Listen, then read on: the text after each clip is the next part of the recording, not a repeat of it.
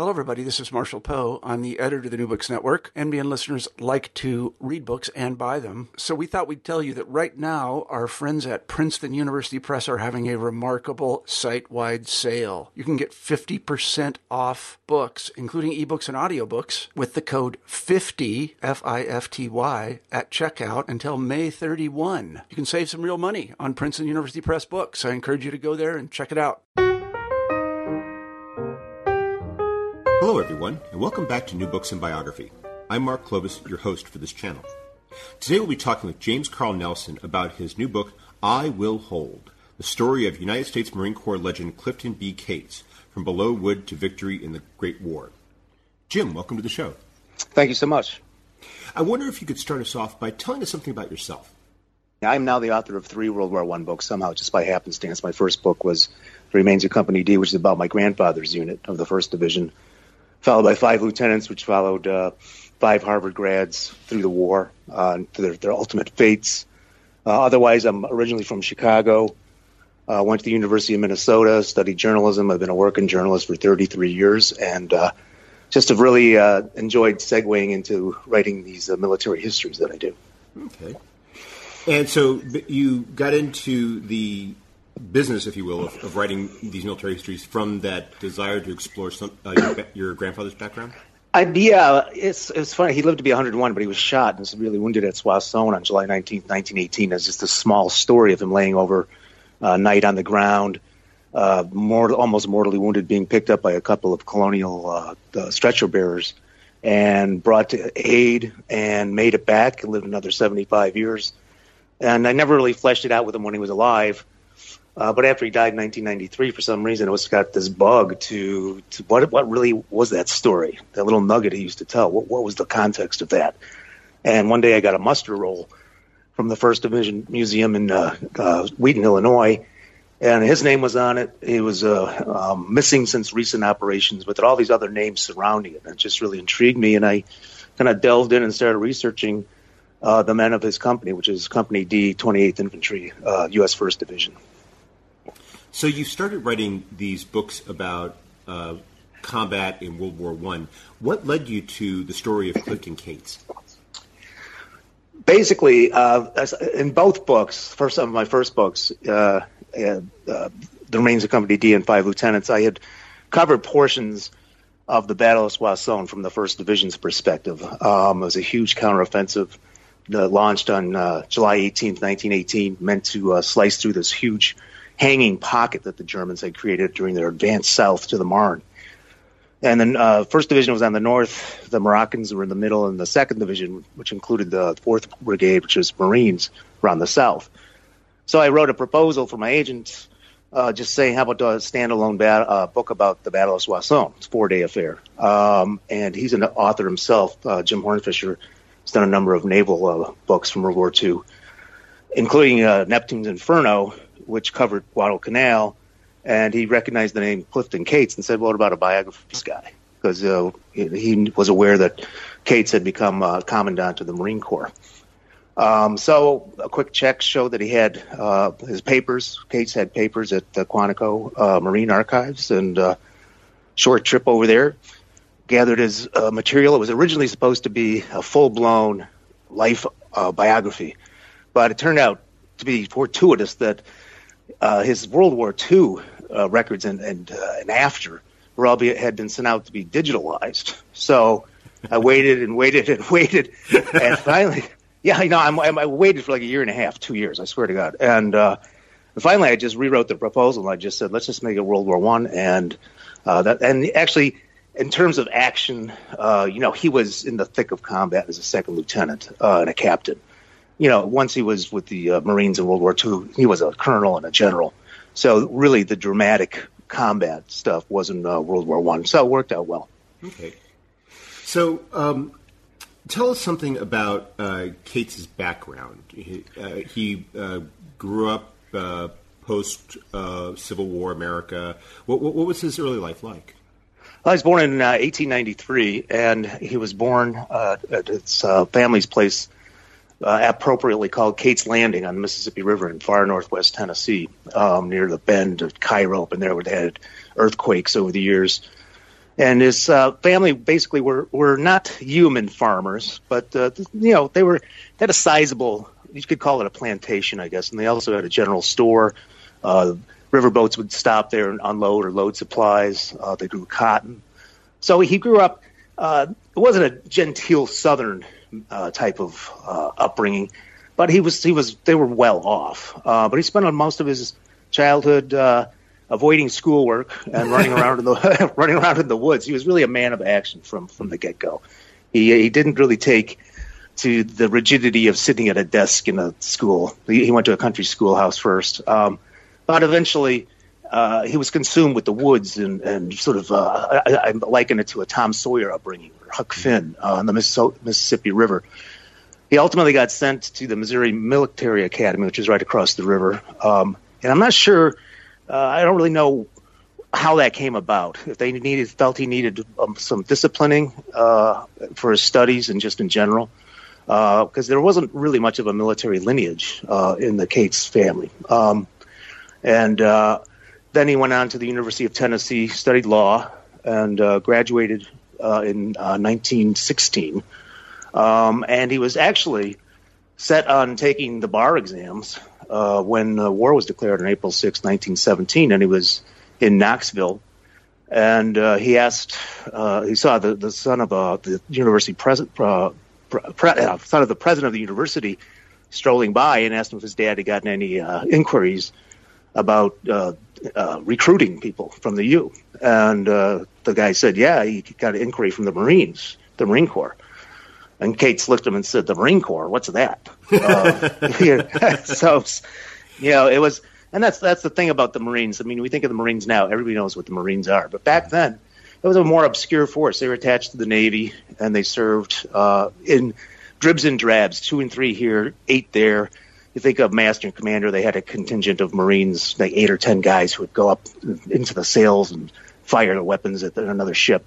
So it was really in a small force, really. It was about 15,000 men spread across the world, really charged with protecting American corporate interests in a lot of places, with fighting what they called the Banana Wars in Nicaragua or Haiti, also protecting legations such as in China. So when war broke out, there was, say, 15,000.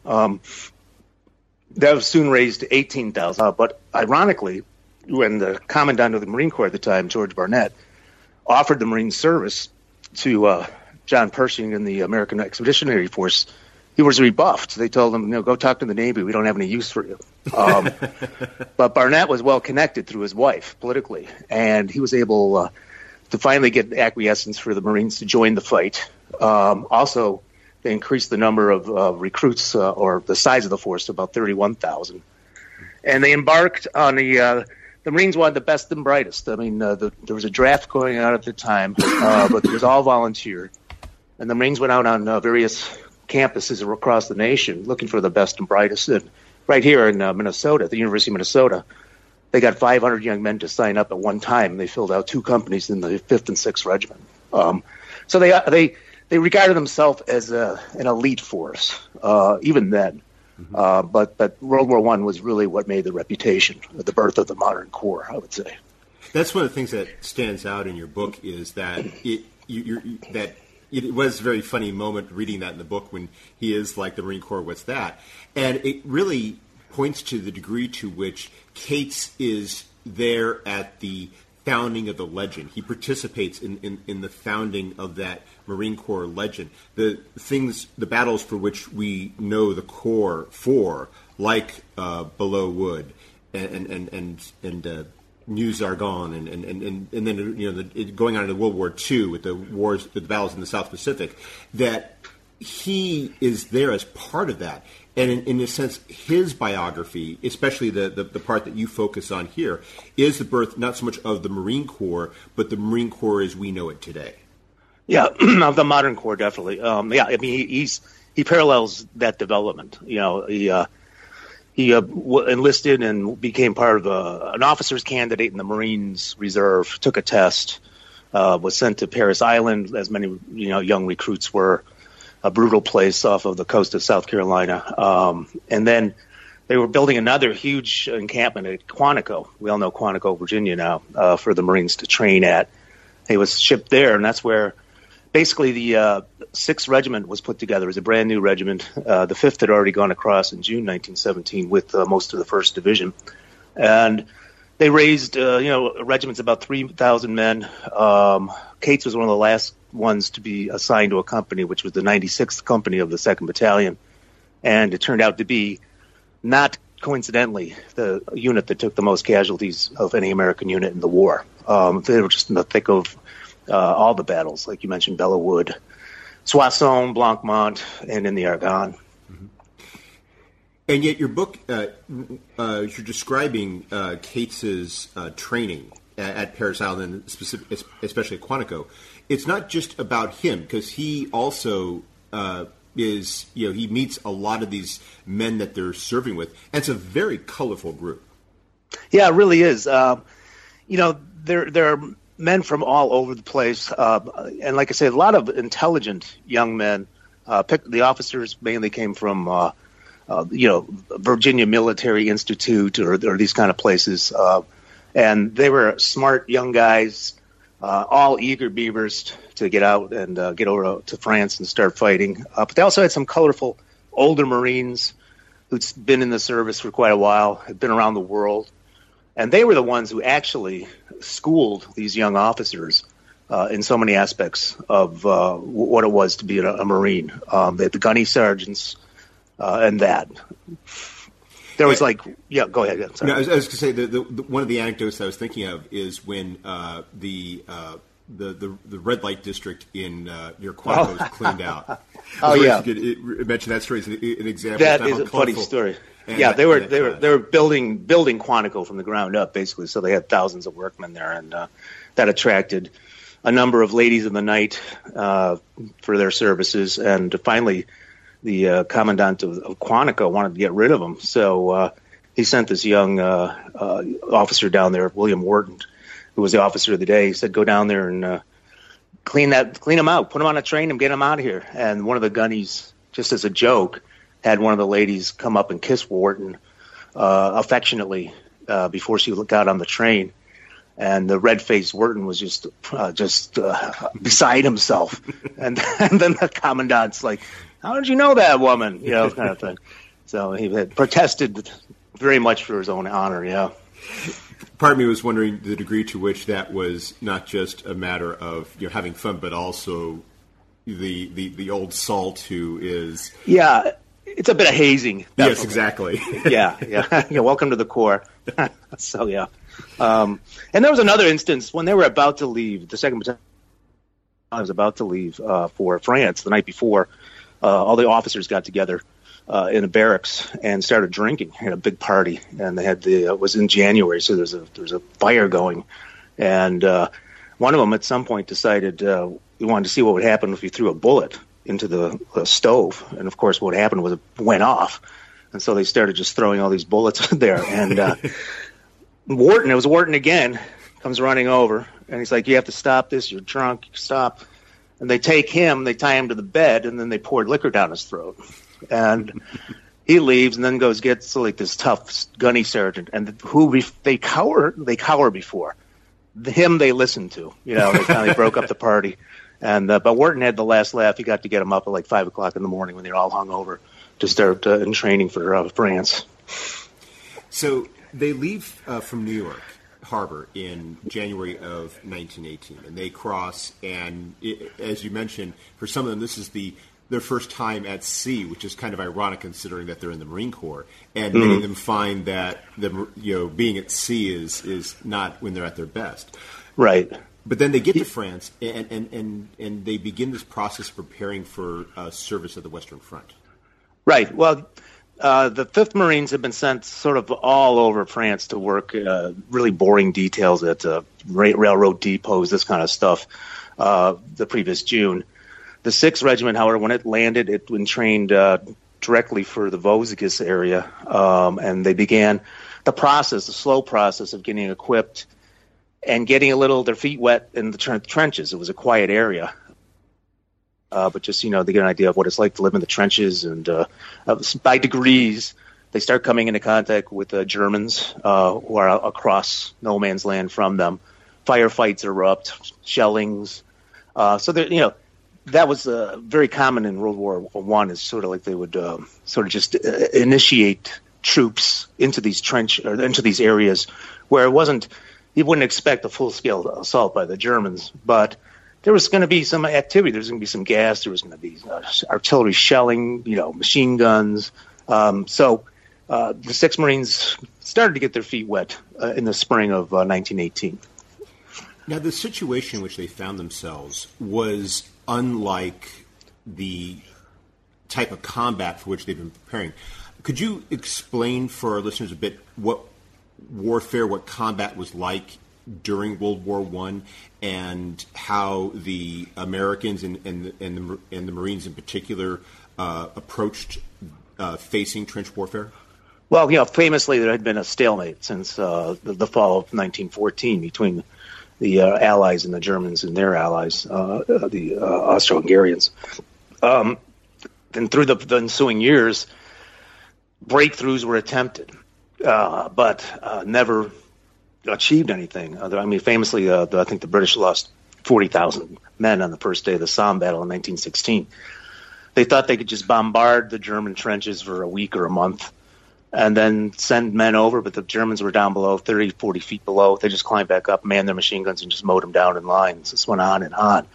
And Americans being what they are, John Pershing especially, and the Marine Corps, it's like they didn't understand what the problem was. They just thought, when we get over there, we're going to do a big breakthrough. Our divisions are going to be bigger, working as one, and we're just going to break through this trench stalemate and win this war and get out of here. The Marines in particular sort of poo-pooed the power of the machine gun, which really, of course, had dominated the war. There was really no answer for well-sighted machine guns. So they believed in massed rifle power, and the Marines, in fact, stressed marksmanship very much, and so they were all good shots. But the Marines at Belleau Wood would find out in their first taste of real combat that walking across a wheat field towards a fortified position is going to get you in a lot of trouble real fast. Yeah. They found that out on June 6, 1918. The Germans had launched this massive offensive on May 27th. They were streaming south. They're trying to draw the French from their positions further to the east, draw them down, and then they wanted in the north to attack the British and push them into the sea. Anyway, the Marines were sent to halt this drive at a place that was Belleau Wood, which was a royal hunting little copse of woods about a mile long, half a mile deep. And that's when they first really encountered the Germans in force. They got there about June 1st, and sort of just it was inertia or what it was. They just kind of waited. The French were filtering through, surrendering, throwing their weapons down, saying, the Germans are coming, get out of here, crazy Americans. But they held their ground. The Americans did, and unfortunately, they didn't believe that the Germans had entered the Belleau Wood, so they just let it sit for a while. But in fact, the Germans had infiltrated in depth and had set up machine gun nests everywhere. It was a very rocky, rugged place. And so when the Americans finally did attack on the morning of June 6, 1918, they were mowed down. It was the 5th Regiment, two battalions of the 5th Regiment went in on the left, and they got slaughtered, basically, stymied, had to go to ground. And then later in the afternoon, they tried a more concerted effort on the left, in the center, with the battalion of the 6th Marines, and then Cliff Cates and the 96th Company on the right was to take the town of Bresch, which was a key site because you could enfilade the woods from there. So at 5 o'clock, this concerted push across the field went on, and to varying degrees of success. The 6th Regiment battalion just got barely a foothold in the southern portion of the woods. Again, on the left, hardly anybody got into the woods, and a lot of them died trying.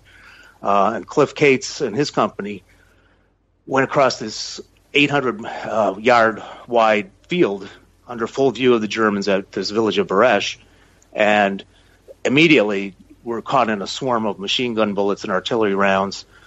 Cliff sort of imagine somebody sort of waiting before a rainstorm, sort of bent over, takes a bullet off his helmet, and creates this huge dent in it.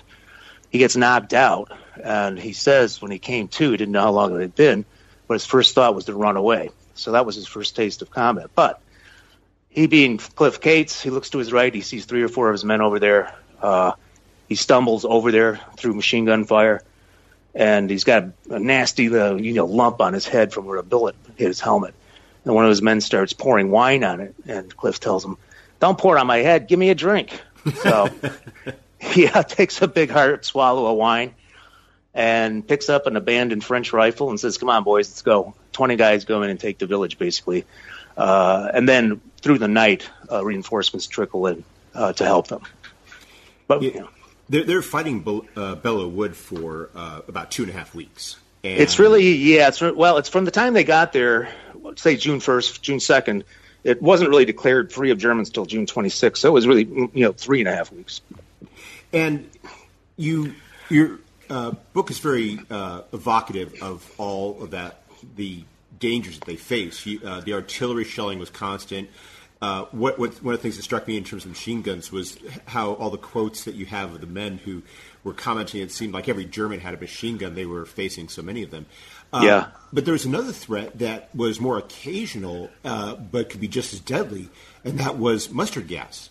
Yeah, that was a really insidious poison, and the Germans began using it in 1915 against the French, and it burned the skin. If you inhaled it, it burned the lining of your lungs, left blisters everywhere. Men died from it. And Cliff Cates and his company and the 78th Company, that were on June 13th, they'd spent the day kind of in the back lines, and they were supposed to go into Belleau Wood that night at midnight.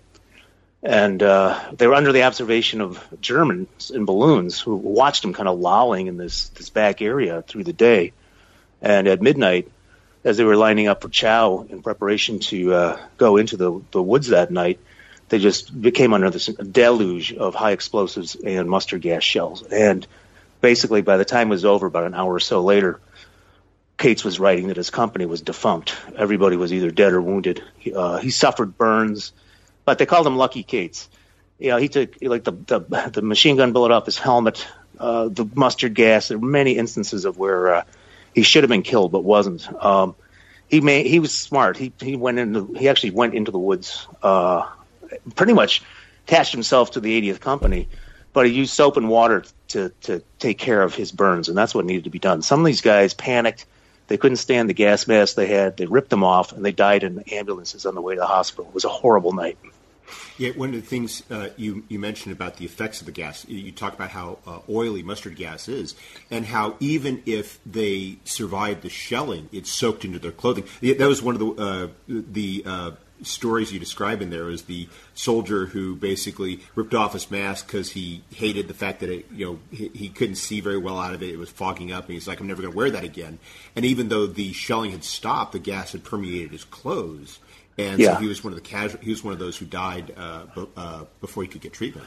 Yeah, and in some instances, it was 5 or 6 or 7 very, very painful, horrible days later that they finally died. Fred Stockham, gunnery sergeant of the 96th Company, went to the aid of a young Marine who had cracked his gas mask, I believe, and Fred gave him his own gas mask and carried him out of there.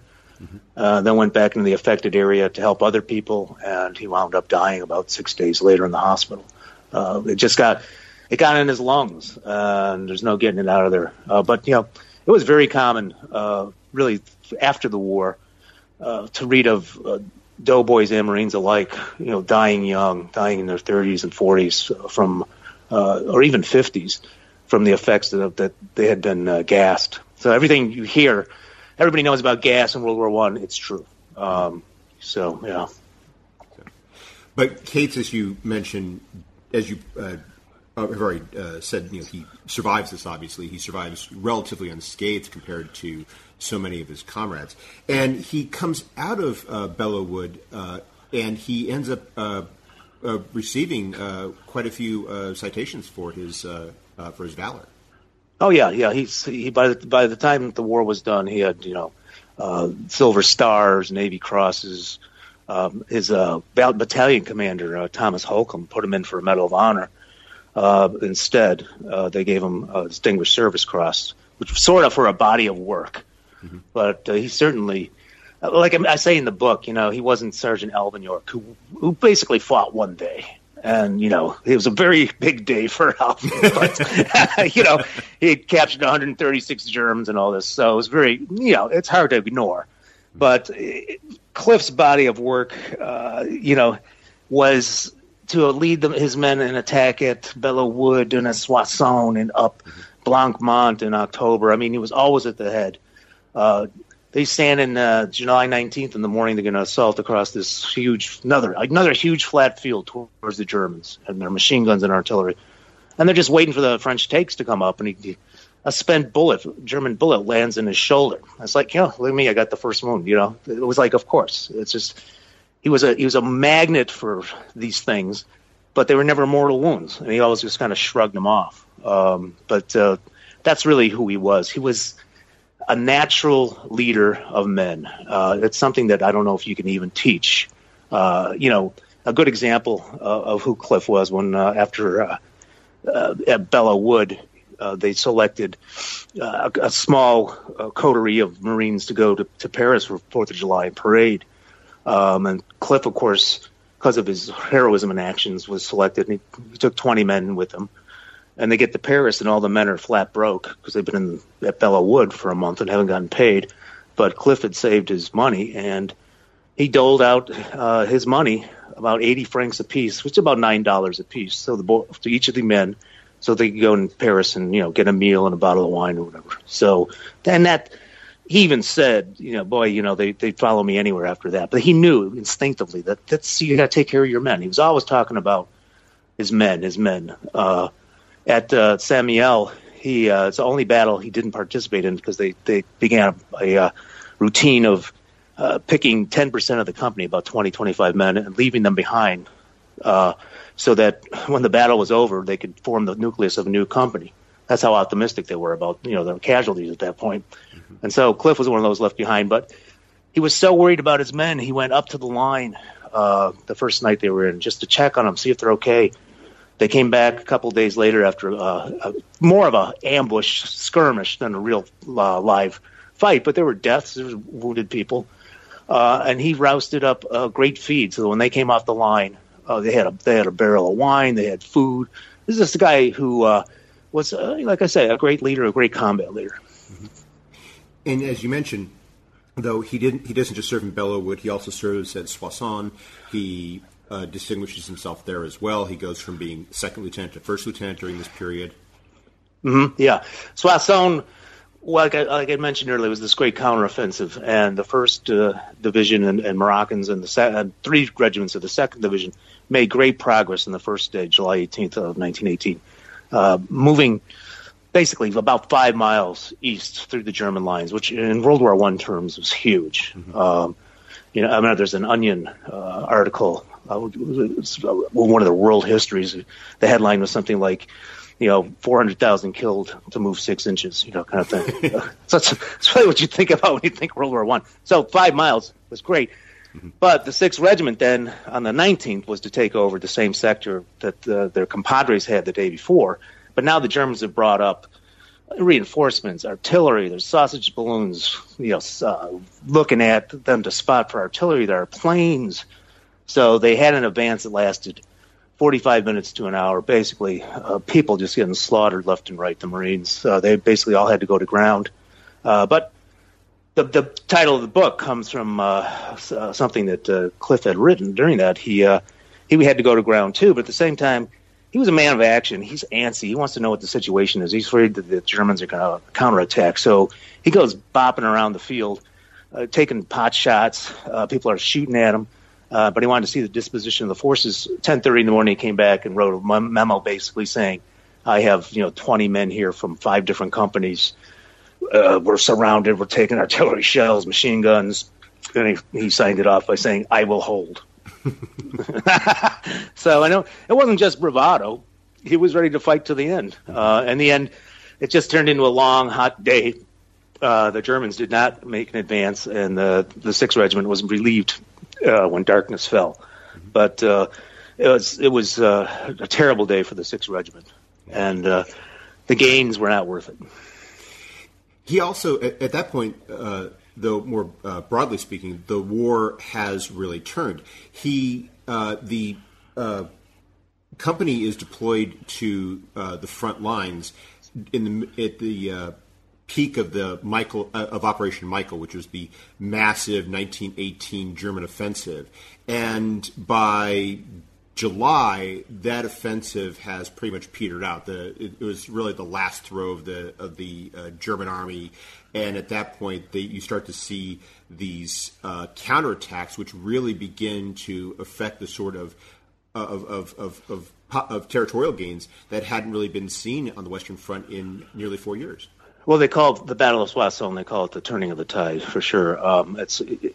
With the advance of July 18th and even a minimal advance of the 19th, the Germans began pulling out of that pocket below Soissons, and that was the last time they moved forward. I mean, that was it. From that point on, they were retreating back to Germany, basically. So it became a matter really of almost rearguard actions. They were trying to hold out to get the best terms they could of any peace that was going to come along.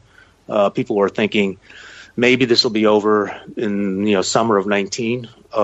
People were really thinking that way because it was just they put up a great stiff defense, even as they were strategically withdrawing towards the fatherland. But it's true, all along the line, better gains were being made by the Allies from north to south, including for Cliff Cates at Blanc-Mont. It was a part of the structure of heights above Reims, where the French had attacked for years and lost hundreds of thousands of men.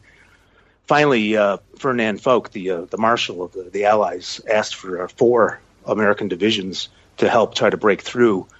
And instead, Pershing sent him 2. He sent him the 2nd Division and the untried 36th Division. But Cliff Cates was first in line with his 96th Company on the morning of October 3rd, went up to this long, arching, I'd say it's about a mile and a half long, it's just this long elevation, heavily fortified, wire, redoubts, artillery, machine guns, and got to the top.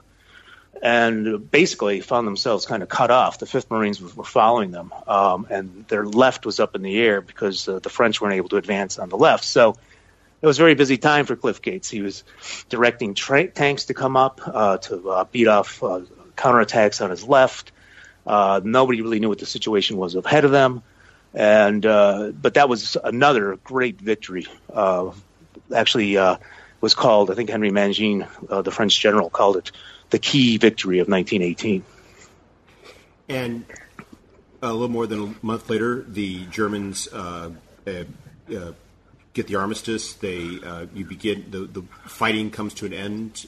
They're in the period of peace. Where does the 96th Company then go?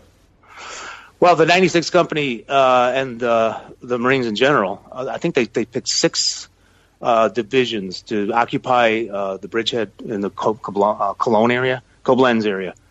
So they started marching about a week after the armistice. They started marching towards Germany through Luxembourg and then into Germany itself.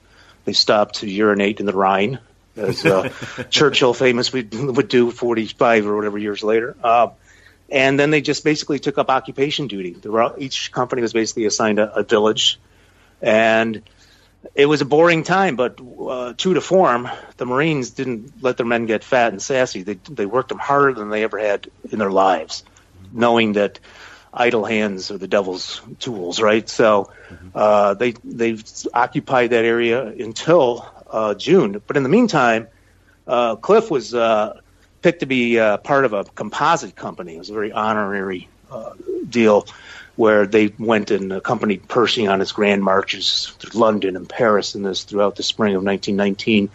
And so he was like a captain, say, of what would have been maybe a small company of men who'd served with distinction in World War I. And then in the summer of 1919, finally, I believe it was August, the 96 Company finally rotated home. And Cliff didn't know what he was going to do. He'd had a fantastic career, but he wasn't really thinking about staying in the Marine Corps. He was thinking more like, I'll go back and hang up a shingle in Knoxville or Memphis or whatever and become a lawyer. But and just to put in there, is that we've been talking about this very this very dramatic period of his life. It's really been only a little more than 2 years. Oh, so yeah. We're talking about a young man who's still in his mid-20s, for whom, as it would be for many millions of American men, this could have been just a period of his life from which he would move on. That's how, as you present, that's how he's sort of thinking about it at that point. He was 25 years old. And one of the interesting thing about Cliff Cates is I actually put a little vignette, or a little, counterstroke in the book. You also get the Lost Generation stuff with all the that generation of English, American, whatever, who fought in World War I. Great sentimentality, bitterness. Think of a book like Company K or Through the Wheat on the American side. Cliff Cates didn't display any sort of post-traumatic stress or anything from that. It was something that I don't think even occurred to him. He just loved the work, and he was sorry about losing so many men in the company as he did, and he set out, when he finally did, make a career in the Marines. He told himself he's never going to let that happen to any men he's leading again. He just thought they didn't really have tactics. They said their only tactic was to get up and go in the World War I. Yeah. Anyway, so they disbanded the 96 Company for good, forever, at Quantico, I think in mid-August 1919. And Cliff was going to resign and just, go back to Memphis, whatever he's going to do. But he happened to be strolling across Quantico, and he saw George Barnett, the commandant, coming towards him. And he said before he could hide, Barnett had sort of buttonholed him and said, "Young man, I hear you're planning on resigning." And he said, "Yeah." Cliff said, "Yeah." And Barnett told him, "Look, well, if you just give it a few weeks to think about it, okay?" This kind of thing. And so that's how highly he was regarded, even a 25-year-old, barely even a captain. He was a captain by the time the war ended, but not by much. He'd actually been leading the unit as a second lieutenant and wound up staying with the Corps. He served as an assistant for Barnett. He recruited, and he did a couple of years in China with the Marine legation there. And then when war broke out, Thomas Holcomb, his battalion commander in World War I, was by then commandant. And he offered Cates, or gave Cates, I don't know if they really offer it, command of the 1st Marine Regiment. And off they went to Guadalcanal. And that's a famous battle. The anecdote that you describe in there that really stands out for me is the one about the Japanese sub and the shelling. So it's so classic. I mean, Cliff Cates, when there was a German plane flying over the lines, he'd pull out his .45 and shoot at it. I mean, this is what he was renowned for. And he swears to God he saw the fabric fly on one plane. He almost brought it down at Swass Sound. And so they get to Guadalcanal, and there's this nasty little Japanese submarine about 3 miles off that's, firing at him. And it keeps doing it. I think they called him Lousy Louie or something like that. And Cates finally just says, go get that shore battery, bring it over here, and try to get that submarine. And everybody's like, what? And he's like, no, do it. And in more colorful language than that. And so finally, they start firing at the submarine, and Cates thinks they hit the fantail. He can't be sure, but it's just typical of him. You know what? I'm not going to sit here and take a pounding by anybody. I'm going to give some back, And as you point out, the sub didn't return. No, it did not return. That was it for Lucky Louie or whatever his name was, Lousy Louie. So, yeah.